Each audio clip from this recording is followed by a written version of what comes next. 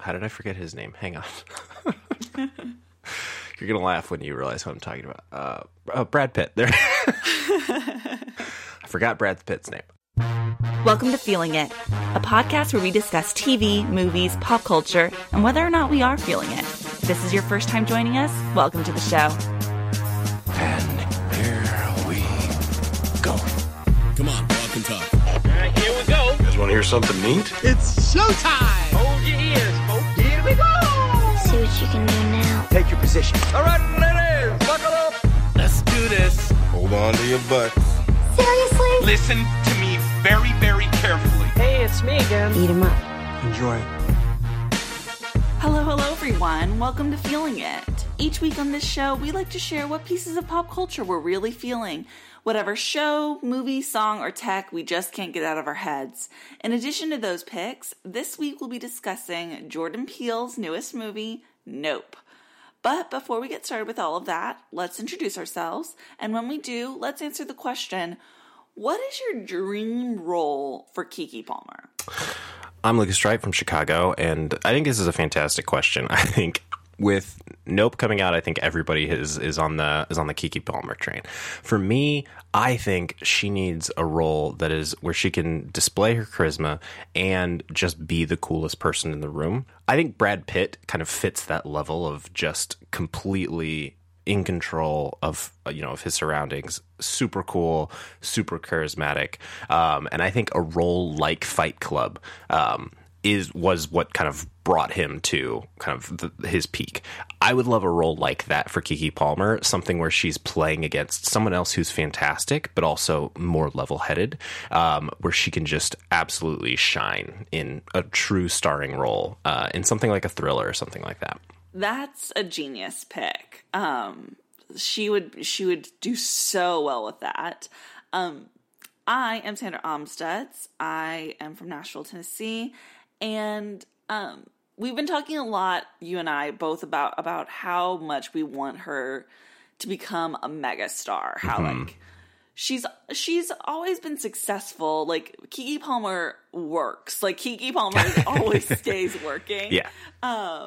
But we both want her to reach like a mega stardom level. And I've been thinking about like what other roles kind of propelled someone into that mega stardom realm.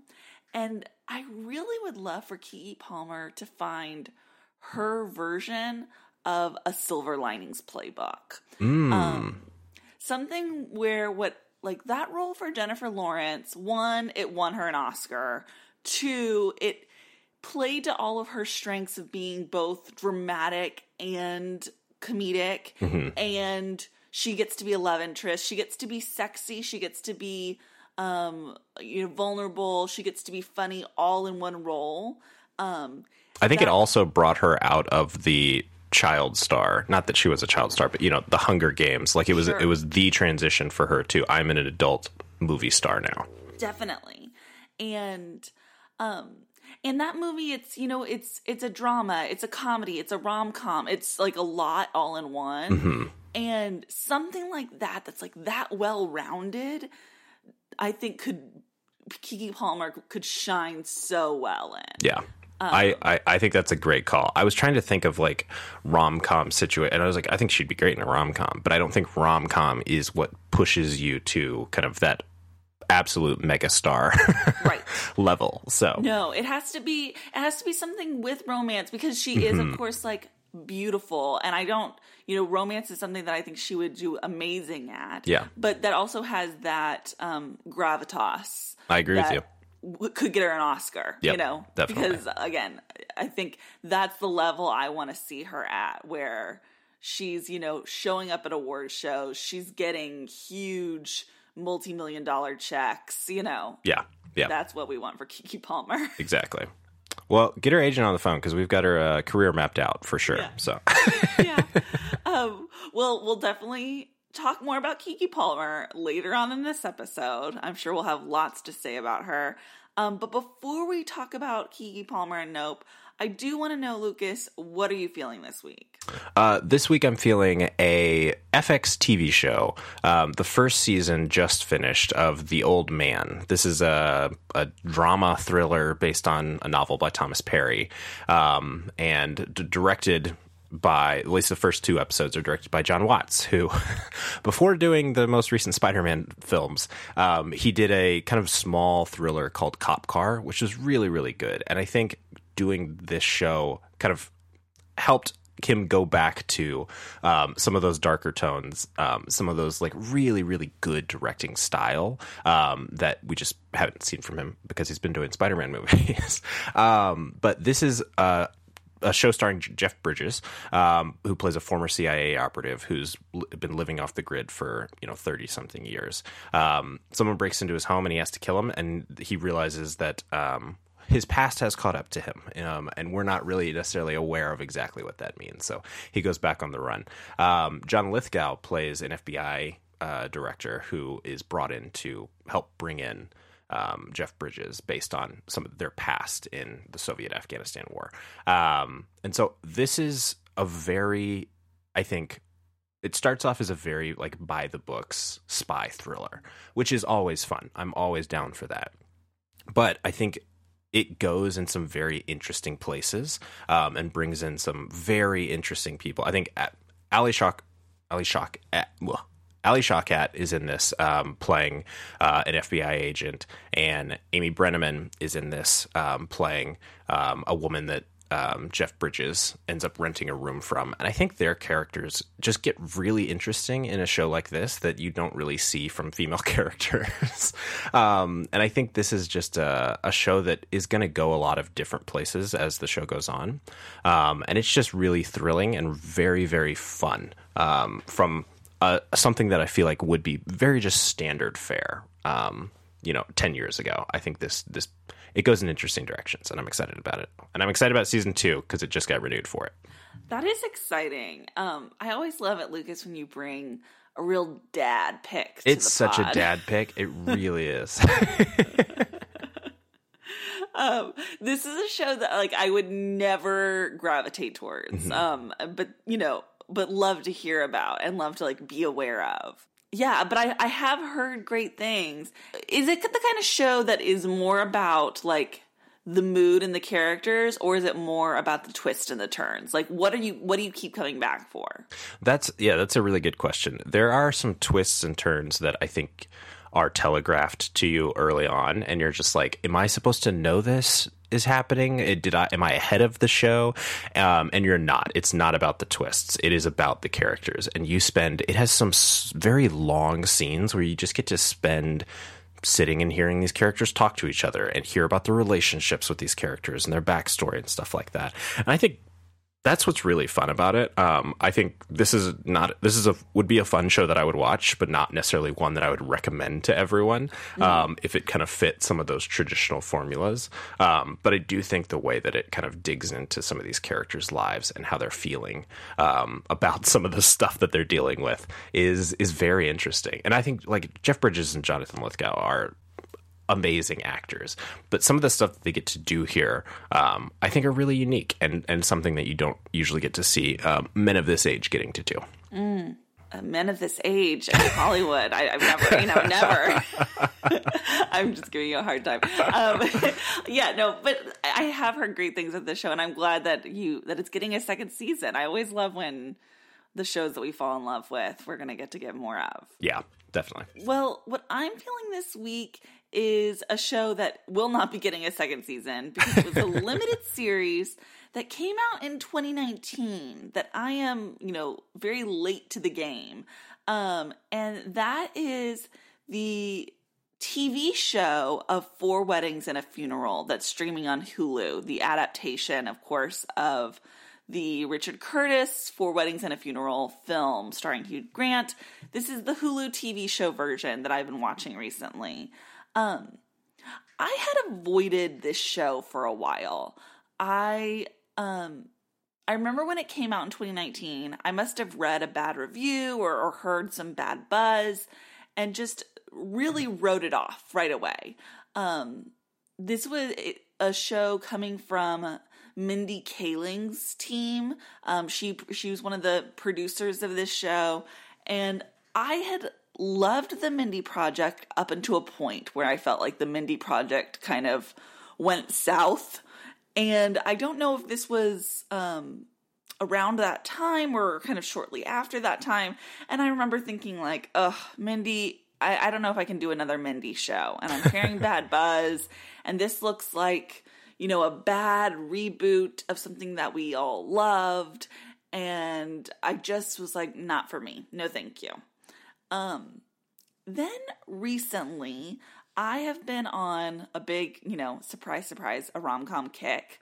I've been, you know, I watched that movie that you watched, Lucas, I Want You Back. Mm-hmm. I watched the new Persuasion. I watched a Hulu show called Maggie that, was fine. But, you know, had a lot of rom-com elements that I think worked. And so I've just been like, you know, mainlining rom-coms. And I realized as I was looking around on Hulu that I never did give this 4 Weddings and a Funeral a shot, and now felt like the proper time. So I started it, and I was so surprised to find out that, like, it was really great. It is funnier than I expected. It's much more romantic than I expected. The show is also produced, or executive produced by Richard Curtis, and the show, in addition to being like a take on his original film, 4 Weddings and a Funeral, it is also an homage to Richard Curtis films. Throughout the entire series are little references to all the big rom-com moments in all of his movies. It's set in Notting Hill. There's a Love Actually scene that there's multiple Love Actually scenes that are paid tribute to. There is, what's another big one? I kept noticing things. There's a big Notting Hill moment that I remember, which I found, of course, really delightful. But in addition to that, it has such a charismatic cast. Nikesh Patel plays one of the main love interests, and he also stars in a show that I keep bringing up on this podcast called Starstruck. He is turning into like my favorite British, you know, romantic male interest on these TV shows. He's continues to be great. John Reynolds is on this show. He's on Search Party. He's like the tall guy with the glasses. Mm-hmm. And he's so funny and charming on this show. I have just a big old crush on him. And it was fun to see him like play like an earnest, sweet, like romantic guy. Brandon Michael Smith is very funny on this show. He was on, what was that show called with Aya Cash? You're the Worst? Yes. He was the rapper on You're the Worst. Yeah. And he continues to be really funny on this show. And then also Nathalie Emmanuel from Game of Thrones and the Fast and the Furious franchise. Mm-hmm. She's the lead of the show. She's wonderful. Her character doesn't get to be as fun as everyone else's as the lead, but she, you know, holds her own like and really drives the show forward. Rebecca Rittenhouse is new to me. She's an actress that's very new to me, and she is also really funny and really, you know, delightful in this show. She's the show of that new show Maggie that I mentioned, a show about a psychic who has trouble dating because she's a psychic. Maggie is a show that is not as good as I want it to be, but it's much better than you'd think. I have a lot of more thoughts about Maggie that I could get into. But the 4 of them play, well, not Nikesh Patel, the other 4 play like an American group of friends from college that are all living in London. And it's about several years of their lives in London as, you know, people get married and people die, you know, as the title suggests. And I I just loved it. If you are looking for something like sweet and bright to watch over a weekend, I highly recommend it. Have you checked this out at all? I have not. I think for the same reasons that you missed it the first time through. It's just I didn't hear great things about it. I wasn't in love with what Mindy Kaling was doing at the time, and I really love Richard Curtis and didn't want to be disappointed. So I'm glad you liked it. I will definitely have to check it out because anything in that vein feels like something that I would want to watch. So if you recommend it, I'll definitely check it out. Yeah, I think you'll like it. I would never want anyone to think it is going to be of the level of like a Richard Curtis, like beloved rom-com. Like it is not that, but it is surprisingly funny and romantic and really, really enjoyable. That's fun. Yeah. So strongly recommend the 2019 Four Weddings and a Funeral on Hulu. Oh man. Okay, so Lucas, are you ready for us to talk about Nope? Yep.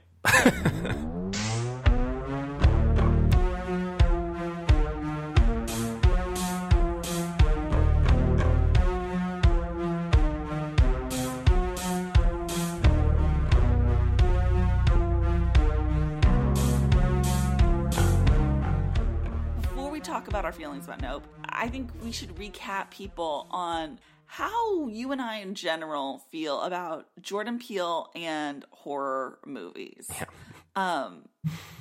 High on Jordan Peele, low on horror movies. Yes, same. I do think that like Jordan Peele has an interesting, I think, relationship with horror movies. I think when Get Out first came out, I was not going to see it at all. I was like, it doesn't matter that it's from this Key and Peele guy. I don't do horror movies, and I just heard so many good things about it, and so many people said like, well, it's not horror. It's not horror.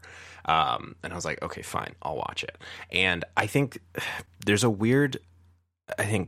are buckets of horror, and I think there is like gore horror. There is like supernatural horror, and then there's just like psychological like horror. It's not psychological thriller. I do think there's a psychological horror where it is more about sorry, but it's more about the vibes. And I think that's the camp that Jordan Peele falls into. And that I feel like I could do, but it has to be from somebody that I trust. And so I think I'm all in on Jordan Peele now. And so from the get-go, I was like, I'm definitely going to watch this movie. It doesn't matter what it is. I'm doing it. But no other horror, really, can I stand. I have a question. Did you watch Us? I did watch Us, yes. What did you think? How did you feel about Us? That was on the borderline for me. I could do it. I could definitely do it, but it was definitely scary. Scarier than his other two movies. So because similar to you, I don't really do horror. If I'm going to see something that is leaning towards horror, it has to be like top tier. It has to be a movie that everyone says you have to watch, and from a really respected filmmaker for me to even like maybe watch it. Jordan Peele is kind of like one of the only horror film directors that I will like get on board with. Now, I don't think his latest two movies would be classified as horror, but like Robert Eggers' The Witch, that is a movie that I'm like, that I would have thought was horror that I now will probably watch at some point because his other films have been, really special to me. So yeah, I was very similar with you where, I don't watch any horror, but when Get Out arrived, the trailer for Get Out, I remember being so good. And, I believe that if my memory serves me correct, I got free passes to see an early screening of Get Out. Maybe like a week early, not, super early. And I just couldn't pass it up. I just was like, I really want to like be in on this, and I'm just gonna, be brave. Yeah. And thank God I did, because that movie is, of course, incredible. And then when Us came out, I remember the trailer for that, and I was like, this is straight up horror. Yeah. I am not participating in this in this movie. And I haven't seen Us. It just, I read plot summaries. I understand the concept, but that looked like straight up like the point of this movie is to be scared. And was not interested in joining that. Then this one, the trailer seemed much lighter than the first two. Like, this seemed more like a thriller, like almost an adventure movie than it did a horror film.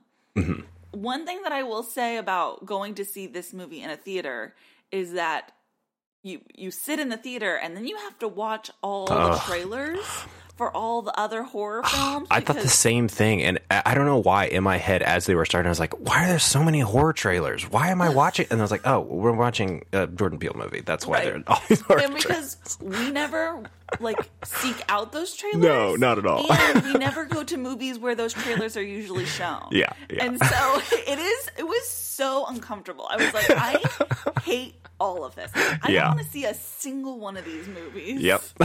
Anyway, so one of the things about this podcast that I love so much is that you and I are like joined in that.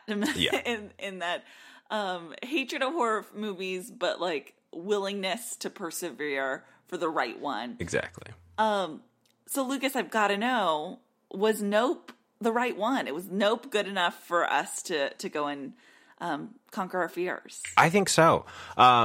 If I just had to rank Jordan Peele's movies right now, I think just Get Out is a masterpiece, and I think people are always going to be comparing every single one of his movies to that, which is fine, but I don't expect everything to be that. I think he had something very specific to say there, and now he's just making movies. He's telling stories. And so to put anything against a movie like that with that kind of I guess dissection of the culture. If people go into every one of his movies looking for that, I think they're going to be disappointed. I thought this was a very fun movie. I thought it was very interesting, and I don't think it's as good as Get Out, but I do think it's better than Us. I think this is the first time that I've seen a director get this massive jump in budget that wasn't just a director going to Marvel or something, like he still gets to create his own world here. It's impressive. It's really, really an impressive movie. And I think just visually and auditorily, the visuals and sound, I think are some of the coolest things that I've seen in a very long time, and just some of the most surprising. I think this entire movie, I was kind of on the edge of my seat as to what's going to happen next, which is just fun. I think from a story perspective, I've got some questions, but for me, this is a movie that I want to sit on for quite a while. I think before I can really start to talk about or start to understand how this movie is going to settle for me. But I would absolutely encourage everybody to go see it. It's such a unique and interesting movie. When did you see it? How many days ago? I saw it 2 days ago, so okay. I've had a little bit of time, but I haven't stopped thinking about it since. Yeah. I think I made a mistake in seeing it last night. Yeah. And this is definitely a movie that I wish I would have given myself a little bit more wiggle room to let my thoughts settle, because my mind is definitely still racing. Yeah. I loved this experience of seeing this movie. But all of my thoughts are very surface level at this moment, because this film hasn't sat with me yet.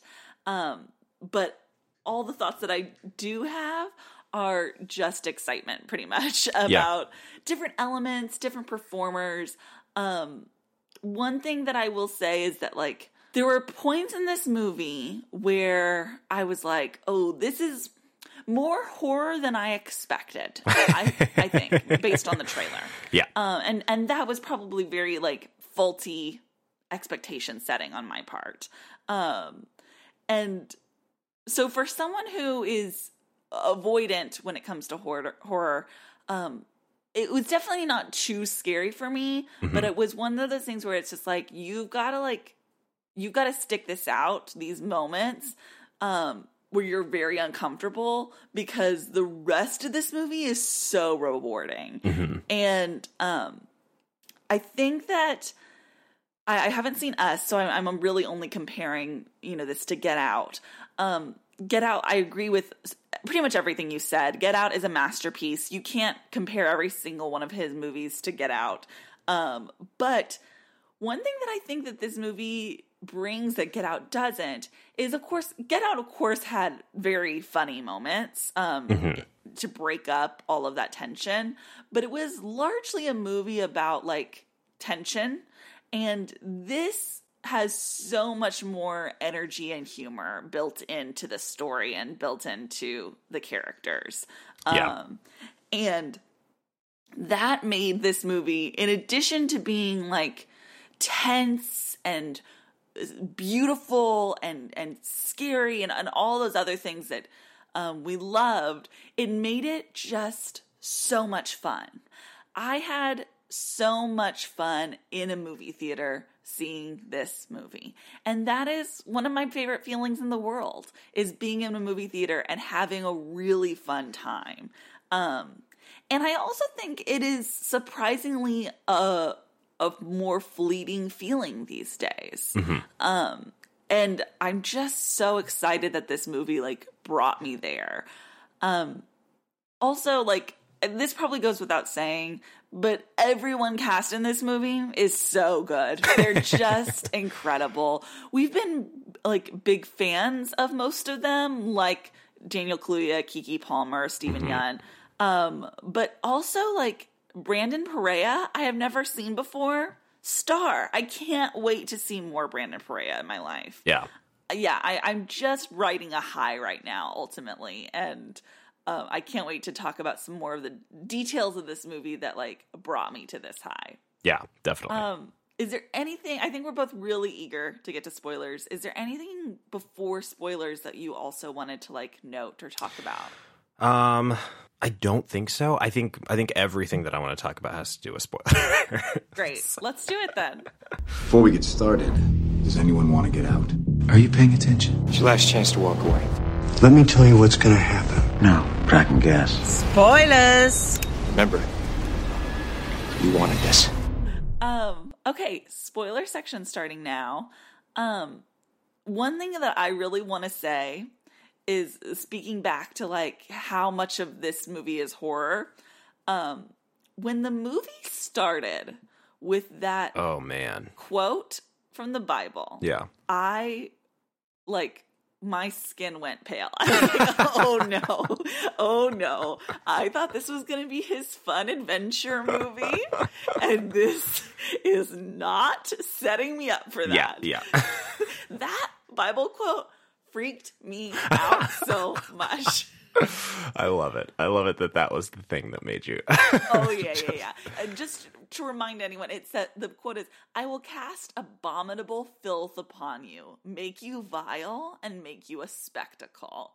And I was like, and I think, now seeing the film, I interpret that so differently. Yes. But going into the film, thinking it's a story about aliens and a UFO, I'm thinking, like, this is something aliens are going to do to us. Yeah, they're going to torture. Yeah. And I'm like, hell no. This sounds awful.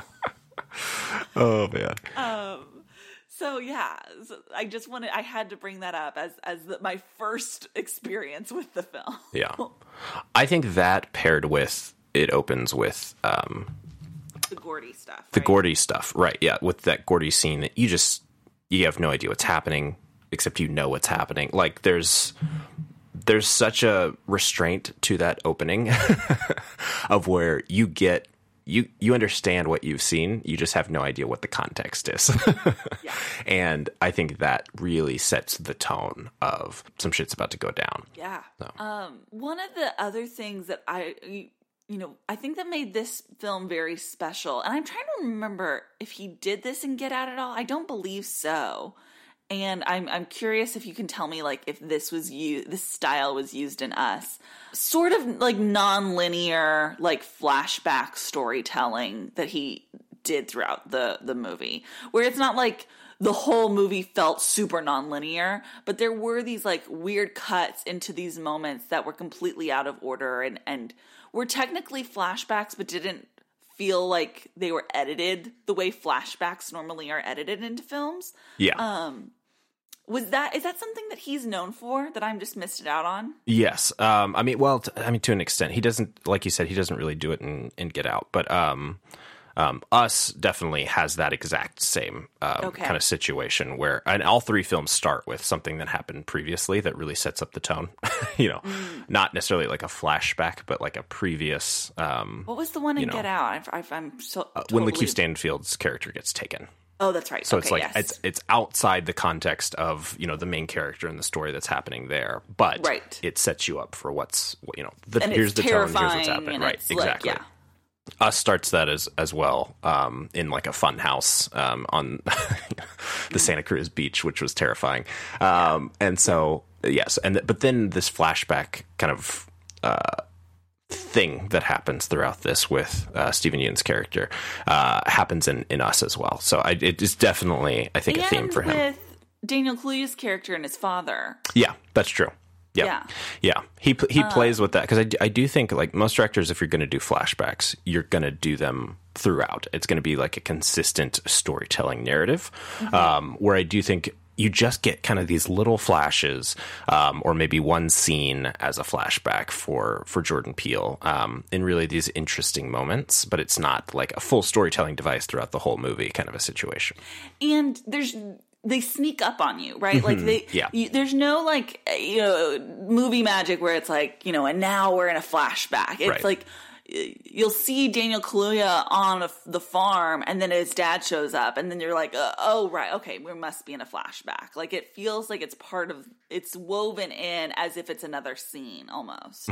I really liked that aspect. I really liked that, in addition to, like, the things happening in the plot, keeping you very unsettled, something like that is also sort of like subconsciously keeping you, unsettled as you're watching the film. Yeah. It is interesting to me, and I think that like what makes this film genius is that we went in expecting, I think, an alien UFO movie, and this turned out to not be that. Not technically, Yeah. It's a creature feature. It's a creature feature. I loved that surprise. How did you feel about that? I did too, because it made it, I mean, obviously that's what he was setting up the whole time. So it's not like, he fit the themes he was going for, but right. It's more just, I think it's more interesting. Yeah. Because like, if it's a UFO, you have to get into this conversation about other worlds and intelligent life and all of these, these things that can get into just a bigger scope, which can be interesting for sure. But I think a movie, which Brandon Perea character kind of runs through with real quickly. Yes. Like, here are the real options. Quickly, yeah. But I think this just makes for, one, a tighter movie, but also just, I think, a more interesting and more grounded movie, as if you can say that. Yeah. With more analogies to, life as it is today. We get to, obviously we get the Gordy, connection, but we also have the cinematographer who's looking at all this footage of predators in the wild and stuff like that. And so like this doesn't necessarily have to be something that's otherworldly. I mean, it probably is, but like it has nothing to do with it coming from another planet or anything like that. It has nothing to do with the plot, or it doesn't even come up with any of the characters. It's just, this is something that is hunting us and is trying to kill us in much more of a like predator way than in any other kind of alien movie that we've seen. Yeah. I really loved that distinction that like Jordan Peele's character makes, OJ makes. Daniel Kaluuya. Yes. Yeah. Yes, Jordan Peele. Oh, sorry. Thank you. Daniel I mean, it Kaluuya is his character, but yes, right. That Daniel Kaluuya's character makes about, you can't domesticate a predator. Yeah. And how we're seeing the difference between these animals that you can domesticate and animals that you can't. And, what happens when you try to domesticate an animal that you can't. And Yeah, I found that really fascinating. One thing I also really loved about this movie was the personality assignments of the OJ and the Emerald character, the Daniel Kaluuya and the Keke Palmer. To see Daniel Kaluuya be so reserved and internal, of course he's an amazing actor, so he pulls it off incredibly. But I love the idea of you have siblings that, are so opposite to each other and yet have that strong bond. Yeah. And Keke Palmer is the perfect person to cast opposite and to fill that void that his character leaves. It really is. And I think it's so interesting to cast, he's obviously the biggest movie star, Oscar winner in this movie, and to cast him as the stoic cowboy. Yeah. Makes sense, but also leaving that huge charisma gap that we all know he can fill. Sure. For Keke Palmer, I think is truly amazing. I love it.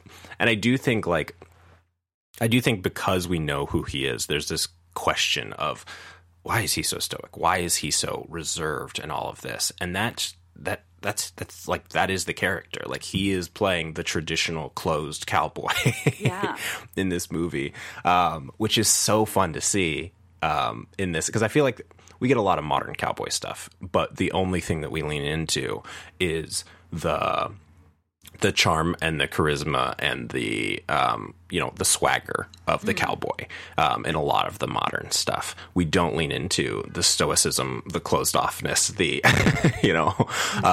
the kind of the negative things about emotional wrangling that I think what you get from real cowboys. I'm really intrigued by that because we've talked about this a lot as well as my aversion to Westerns and your love of Westerns. When you say the modern cowboy has been very charming, do you have an example that you can point me towards? Because I'm drawing a blank, because I think that if cowboys were more charming, I might be more drawn to them. I think a lot of our modern Westerns, I'm thinking Hell or High Water, The Rider, movies where, and not necessarily saying they're the coolest characters in the world, but it's you're drawn into these characters, and they do seem cool. Yeah. Not necessarily someone you want to go hang out with, but they do have a level of coolness to them. Got it. Whereas Daniel Kaluuya, there's nothing cool about him. The way he dresses, the way he talks, the way he looks, everything about him is just, all I care about are these horses. Right, and I don't care about people. Yeah. And that I feel is more real. The look of him is the look of the cowboys that I grew up around.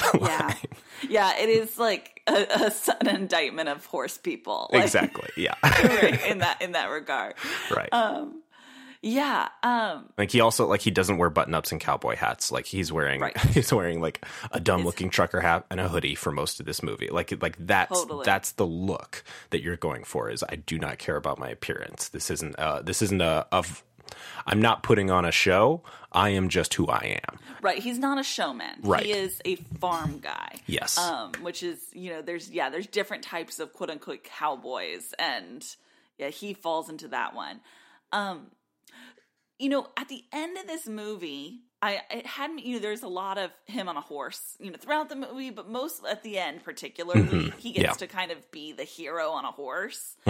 And it was thrilling. I mean, of course, that ending is thrilling in general, but specifically him on a horse, I was very into. Yeah. And it made me start to rethink, it made me really try to analyze, okay, why don't I like Westerns? Because I've always kind of put horses into that equation of why I wasn't liking it, but I love this. Yeah. So it's not the horses. It also had me wondering, is this a Western? Do we categorize this into the Western subgenre? See, I thought that as well. I think also the score mixes in a lot of Western themes, and obviously Stephen Yeun's character is kind of playing into the joke of this Western show type thing. It doesn't get more West than the California beautiful landscape. Exactly. That's the West. Yeah. And so I do think it is a Western to an extent. I think he's playing around with a lot of Western themes there, which is fun. Yeah. So this, like, let's mark this down into like the category of Western Sandra likes. Okay. Yeah, one of these days we're really gonna nail down like what it is specifically that works and doesn't work. I can't wait. Yeah. Okay, so another thing that I really liked about this movie, and Jordan Peele in general, but like that this movie does really well, is Jordan Peele doesn't seem to be afraid of employing pop culture references.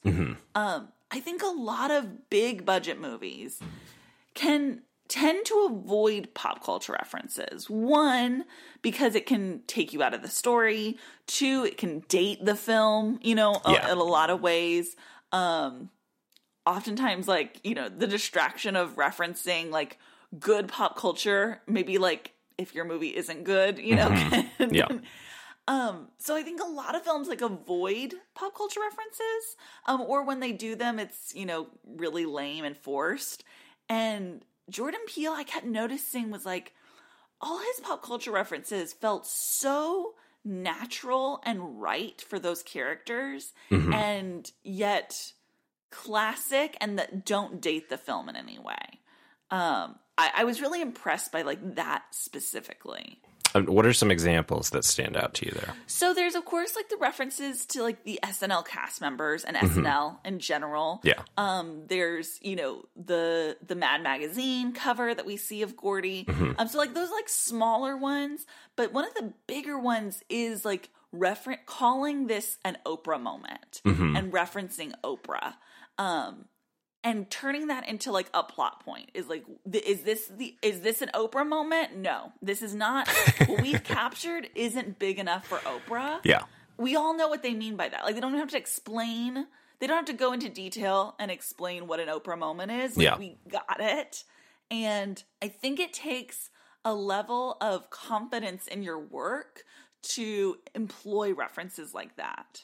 I agree. I also think that there has to be a little bit of distance. Like, SNL has been around for so long. Mad Magazine, has been around for so long. Oprah's been around for so long. Right. And so having these things that are like, these are established and will be, even if they won't be at the front of people's minds, in 10 years when someone's watching this, those will still be touch points that people are able to connect to. Whereas if, there was a reference to Pete something very, exactly. Yeah. Yes. That would be something that's very, very specifically now. Whereas this is specifically this era, I think. Yeah. No, absolutely. Like, and that finesse is what makes like Jordan Peele a great writer and director. Yeah. Yeah. I'm trying to think of what else we want to cover, or is there specifically plot points that you wanted to talk about? Let's talk about the creature. Let's talk about Jane Jaggett. I think the character design of it is one of like, once even before it completely unfurls, it looks so good. Yeah. And I think reminds me of how like Arrival, another like There's Something in the Sky movie. How just like the design of the thing in the sky, like you just want to keep looking at it. Right. And so I think the attraction to it early on of it does look like a flying saucer, but the more time goes on and the closer you end up getting to it, you see some skin textures, you see some, some ripples, stuff like that like it's not metal. And just like that feel of it, even before they start to say that it's a creature, you start to get visual hints of it. Which is it just looked great. Yeah. And then obviously as it unfurls, like that's one of the most unique things I've ever seen in a movie. So beautiful. Like, and just captivating. And this whole mindset of like, you shouldn't look at it, like don't look it in the eye kind of a situation when you've got something like that all you want to do is stare at it, is amazing. I think there's like, obviously there's some parallels to like sea creatures of the way it moves. It feels very jellyfish and stuff like that. Yeah, stingray. Exactly. Yeah, very stingray. Yes, but it also feels completely unique. When the OJ character said early on, it doesn't move like a ship. Yeah, it took me longer than I'd like to realize what he meant by that. I think later on he like elaborates, like it doesn't move like a ship, it moves like an animal, like a predator, a beast. But before he had just said it doesn't move like a ship, and my mind was really racing. Like, What does it move like? what does it move like? If it doesn't move like a ship, what does it move like? Because I really was stuck on thinking it is like some sort of hard physical object, not a living being. Yeah. And so, I was really like, what? It doesn't move like a ship. What does it move like? That was such a great line. And that really set us up for like this, what you thought it was, this is a different movie than you thought you were coming into. Yeah, definitely.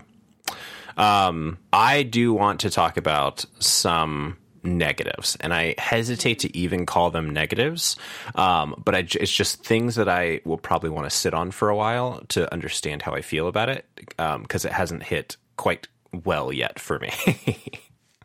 One of it is, I feel like this feels like a huge win for Keke Palmer's character at the end, whereas I'm not entirely sure what this is supposed to mean for her, other than I did it, I lived, I got away from it, kind of a thing.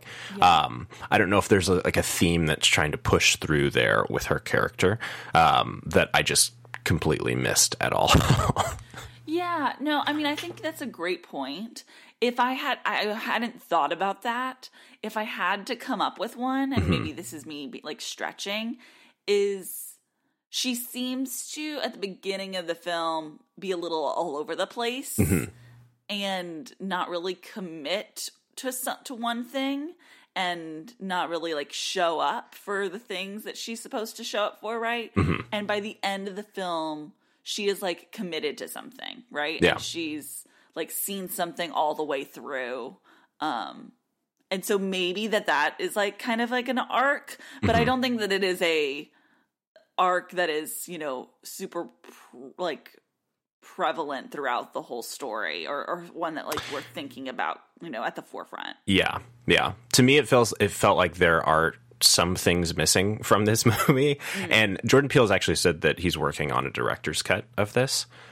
So I am curious, like what that actually ends up looking like for a couple different places. But I do think like the beginning of the movie does start to set up, like you said, that she is a little all over the place, that she has a bunch of things going, that it brings up this differential where he wants to keep this thing going. He wants to keep the, I almost called it a farm. It's not a farm. What is it? The company. He wants to keep the business going. She wants to go out and do things.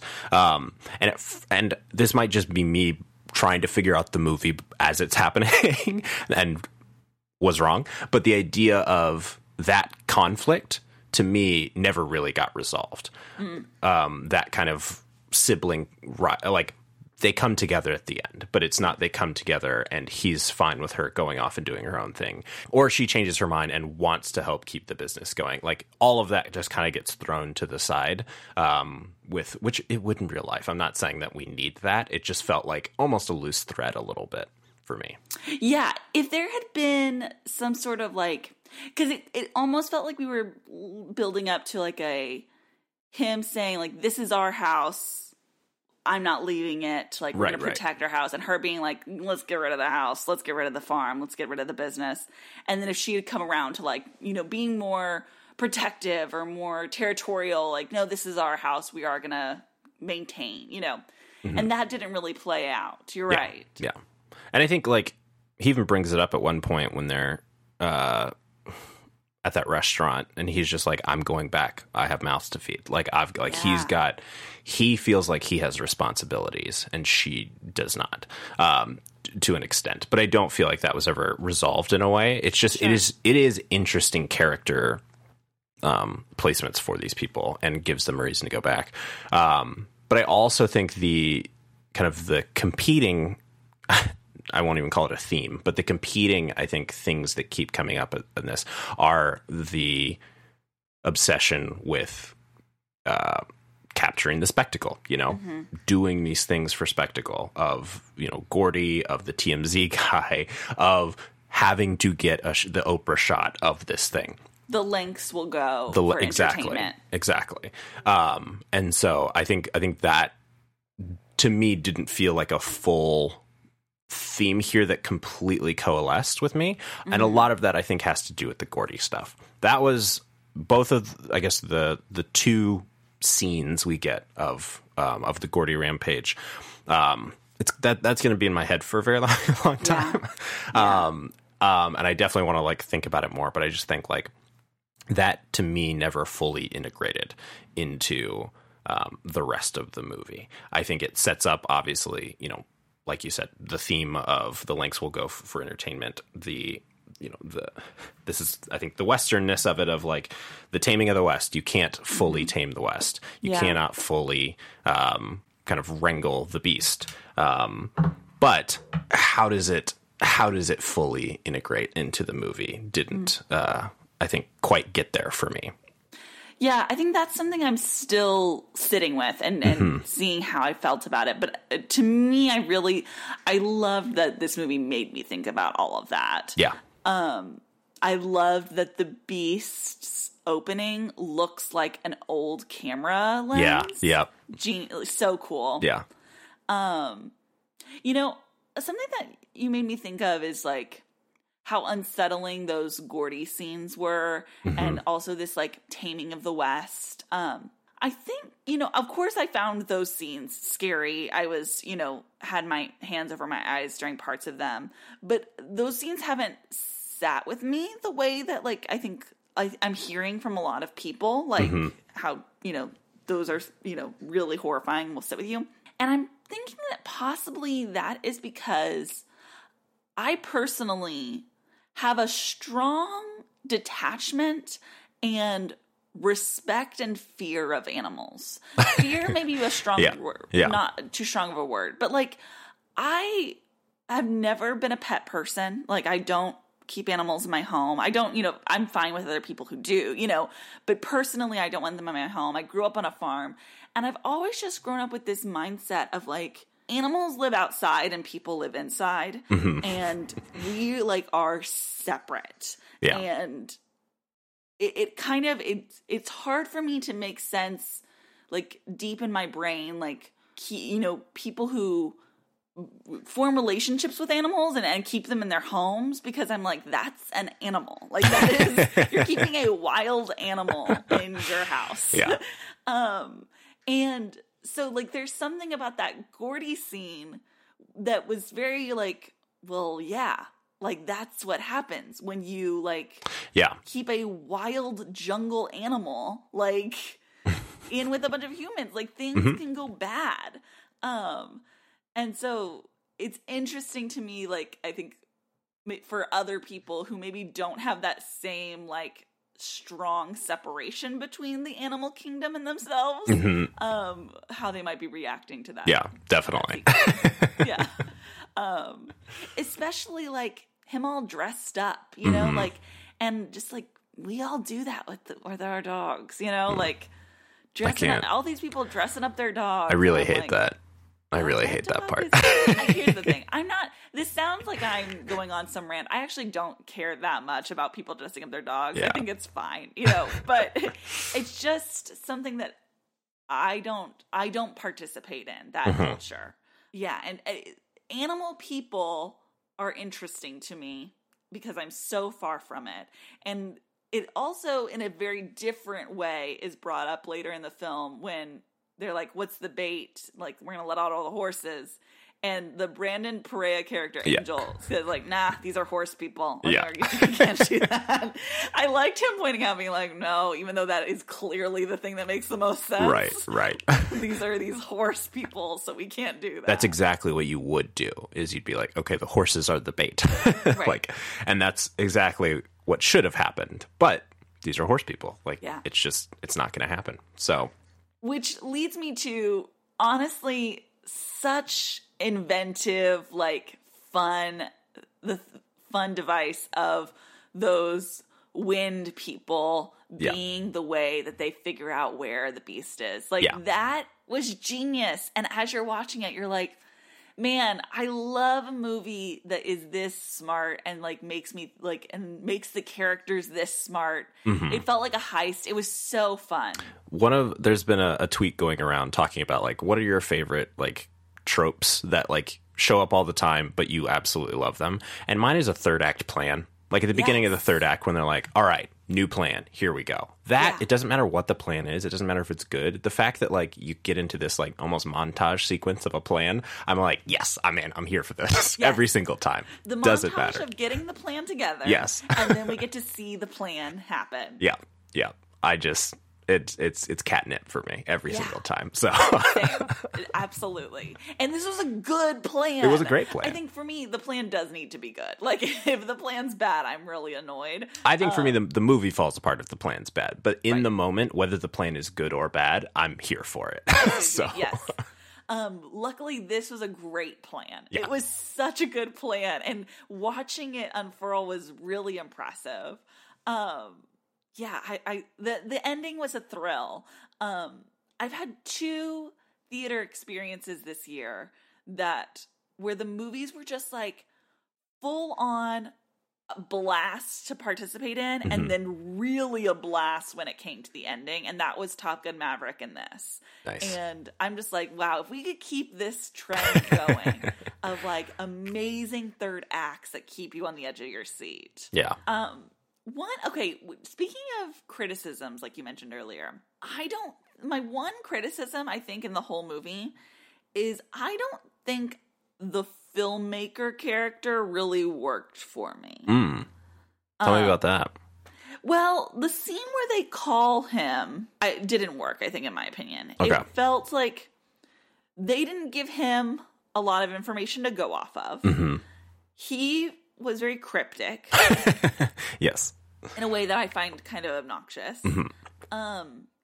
And I also felt like I kept being like, this guy was shooting a commercial. Like, he wasn't shooting like, they weren't on the set of like some big, movie. Right. And they're like, he's the best filmmaker of all time or whatever. They were on the set of a commercial that just didn't seem that big. Yeah. And so I think that really kind of threw me off of like, she kept saying like, you're the person, if anyone could get this shot, it's you. And like, you're dedicated to getting the shot, kind of like this, he's like this legend. And I was having trouble like tracking that. And then when he showed up, it started to work better when he showed up. Yeah. But then that crypticness of him like going to get to the shot. Yeah. Was frustrating. Yeah, his ending didn't work for me at all. I thought the beginning, kind of that first phone call was very cryptic, and I thought that was kind of funny and weird. But it also felt to me like this is the guy who sees himself as the artist, and he is slumming it, doing commercials. Yeah, gotcha. And just wants to, like, he's editing on film. He's editing these old nature documentaries. Like, this is what he's interested in. And she calls, and she herself is just cryptic enough as well for him to be interested in it. He's not doing this because he's the best cinematographer in the world or anything like that. He's doing this because this is actually what he cares about, is this kind of relationship. But I agree that I don't think it was completely set up well. I kept thinking that, this didn't need to happen, and the film's better because it doesn't happen. But I kept thinking that when he gets sucked up, because he kind of takes the film with him that he captured the good footage on, that the beast was going to spit, how it spits out all the stuff. That the film canisters were going to get, like, spat out. I kind of thought that, too. Yeah. Can we also talk about, is it just me? Or was all the people getting sucked up into the beast, was that very vaginal to you? Yeah, definitely. Yeah. For sure. That was real weird. I also thought we were going to watch them die in there, like, somehow, because we were getting those shots. I was like, why? Why? You gotta be a little gorier. 2, I was just prepping for that. I was like, I don't know if he has teeth in there or if he's got like, if he's just going to crush that, like if that's what we're going to see.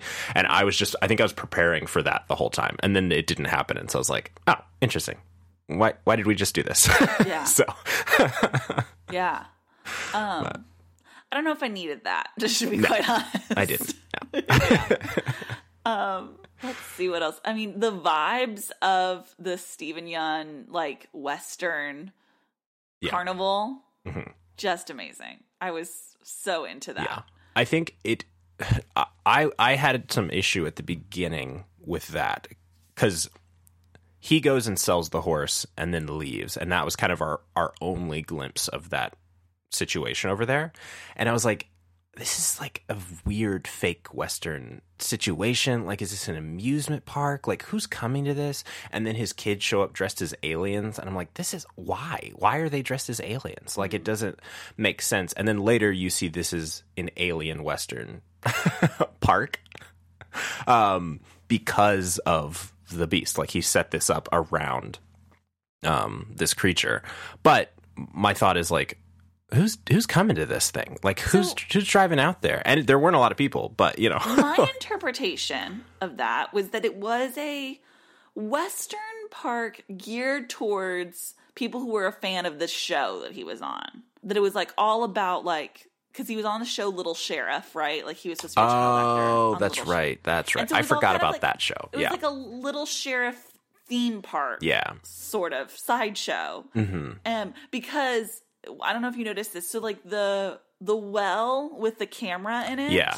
Is the poster, right. Right. And so I think there's just like probably a lot of those little elements. Mm-hmm. And he's the star. And so like it's really just, you know, playing up on that nostalgia factor. You're right. And yeah, that makes a lot more sense to me. My interpretation is that like he discovered the UFO beast and he had been sacrificing these horses to it. But this was the first time he was like trying to turn it into the show and show other people. Like that first run was him, because I feel like him with his wife being like, okay, let's go over it. Like was them being like, okay, we're going to do this. We're going to turn it into our part of the show. That makes sense. Okay. Yes. And I'm getting it. First, and having the alien merch like ready to go afterwards. And yeah. Let me tell you, that scene with those kids dressed as those aliens. Oh man. I was not having it. No. And to me, the whole time it felt like this isn't it, right? Like this isn't the movie. We're not getting this, are we? Right. And it just kept going on longer and longer. And I was just like, I can't do this. This isn't what I signed up for. When there was just one, you're kind of like, what's going on? Yeah. And then when the second one pops out. Oh man. This reminds me, can we track how many times did he end up saying nope? I was thinking the same thing. I think it's 3. I think he says nope 3 times in it. He says there's the aliens with the kids. Yep. And then he says it when he's outside, when the first horse gets taken, when he's outside with it, and he runs for the barn. He says it then, and then he says it when he's in the car. Yeah.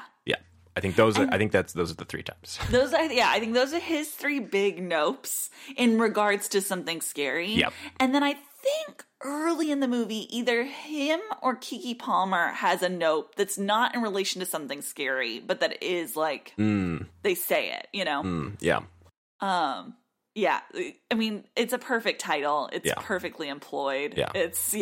And I think, again, smart characters, like just doing smart things. Like nobody's doing the thing that you're like, you shouldn't do that every time. It's like, should you do that? Absolutely not. And they say that as well. Absolutely not. I will not do that. Right. That's another reason why I think maybe you and I avoid horror is because it is filled with dumb characters. Yeah. Doing things that we would never do. Like ever do. And this is the type of horror I can watch where it's like a character that is smart, that is not going to put themselves at risk unnecessarily, that is going to be like, no, I'm going to like get the hell out of here. I'm going to run. I'm not going to like put on a Western show and try to like. Okay, another moment that I want to talk about that I thought was amazing, that had my mind running through possibilities, was at the very, very end where Keke Palmer has like defeated the Beast, and she's standing, and you're watching the expression on her face, you know, and there's a moment in that scene, like when it first starts, where her expression changes, and I think, okay, her brother is there. She's seeing her brother. He's alive. She's relieved. Mm-hmm. And then the camera holds on her, and her expression changes a little bit more. And this is also when there's a bunch of like paparazzi like coming around. Yeah. And I start to think, oh no, she doesn't see her brother. She's about to go into the spiel. She's prepping herself to do the Haywood. Yeah. You know, like she's going to like put on the show like that she's done, you know, her whole life. And she's just like, this is it. This is finally the moment for her to do it. And then it changes again. And then we see that the brother is alive. And I just love that so much that like he held on her long enough that it wasn't like so clear exactly what she was looking at or what her face meant. Yeah.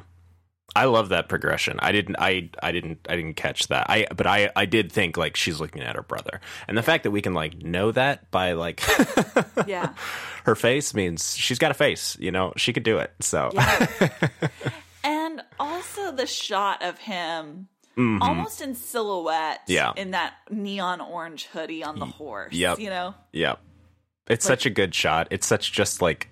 We don't need his like a close-up on his face in the aftermath of that. Like, yeah. It's so good. So great. I will definitely be watching this movie again. I really like... I want to sit with it, and then I want to go in and see what I get a second time. Because it is one of those movies that I'm sure I'm going to pick up so much more by another viewing. Absolutely. So. Well, Lucas, where can people find you online? You can find me everywhere at Lucas and Stuff. And you can find me on all social media platforms at Sandra Amstutz. My last name is spelled Amstutz. Right. Bye-bye. Thank you. Goodbye now. Goodbye. Go away. I'll see you soon, okay? That's it? Go home? Yep. Move it along, Padre. Goodbye, old friend. That's it. That's our show for tonight, people.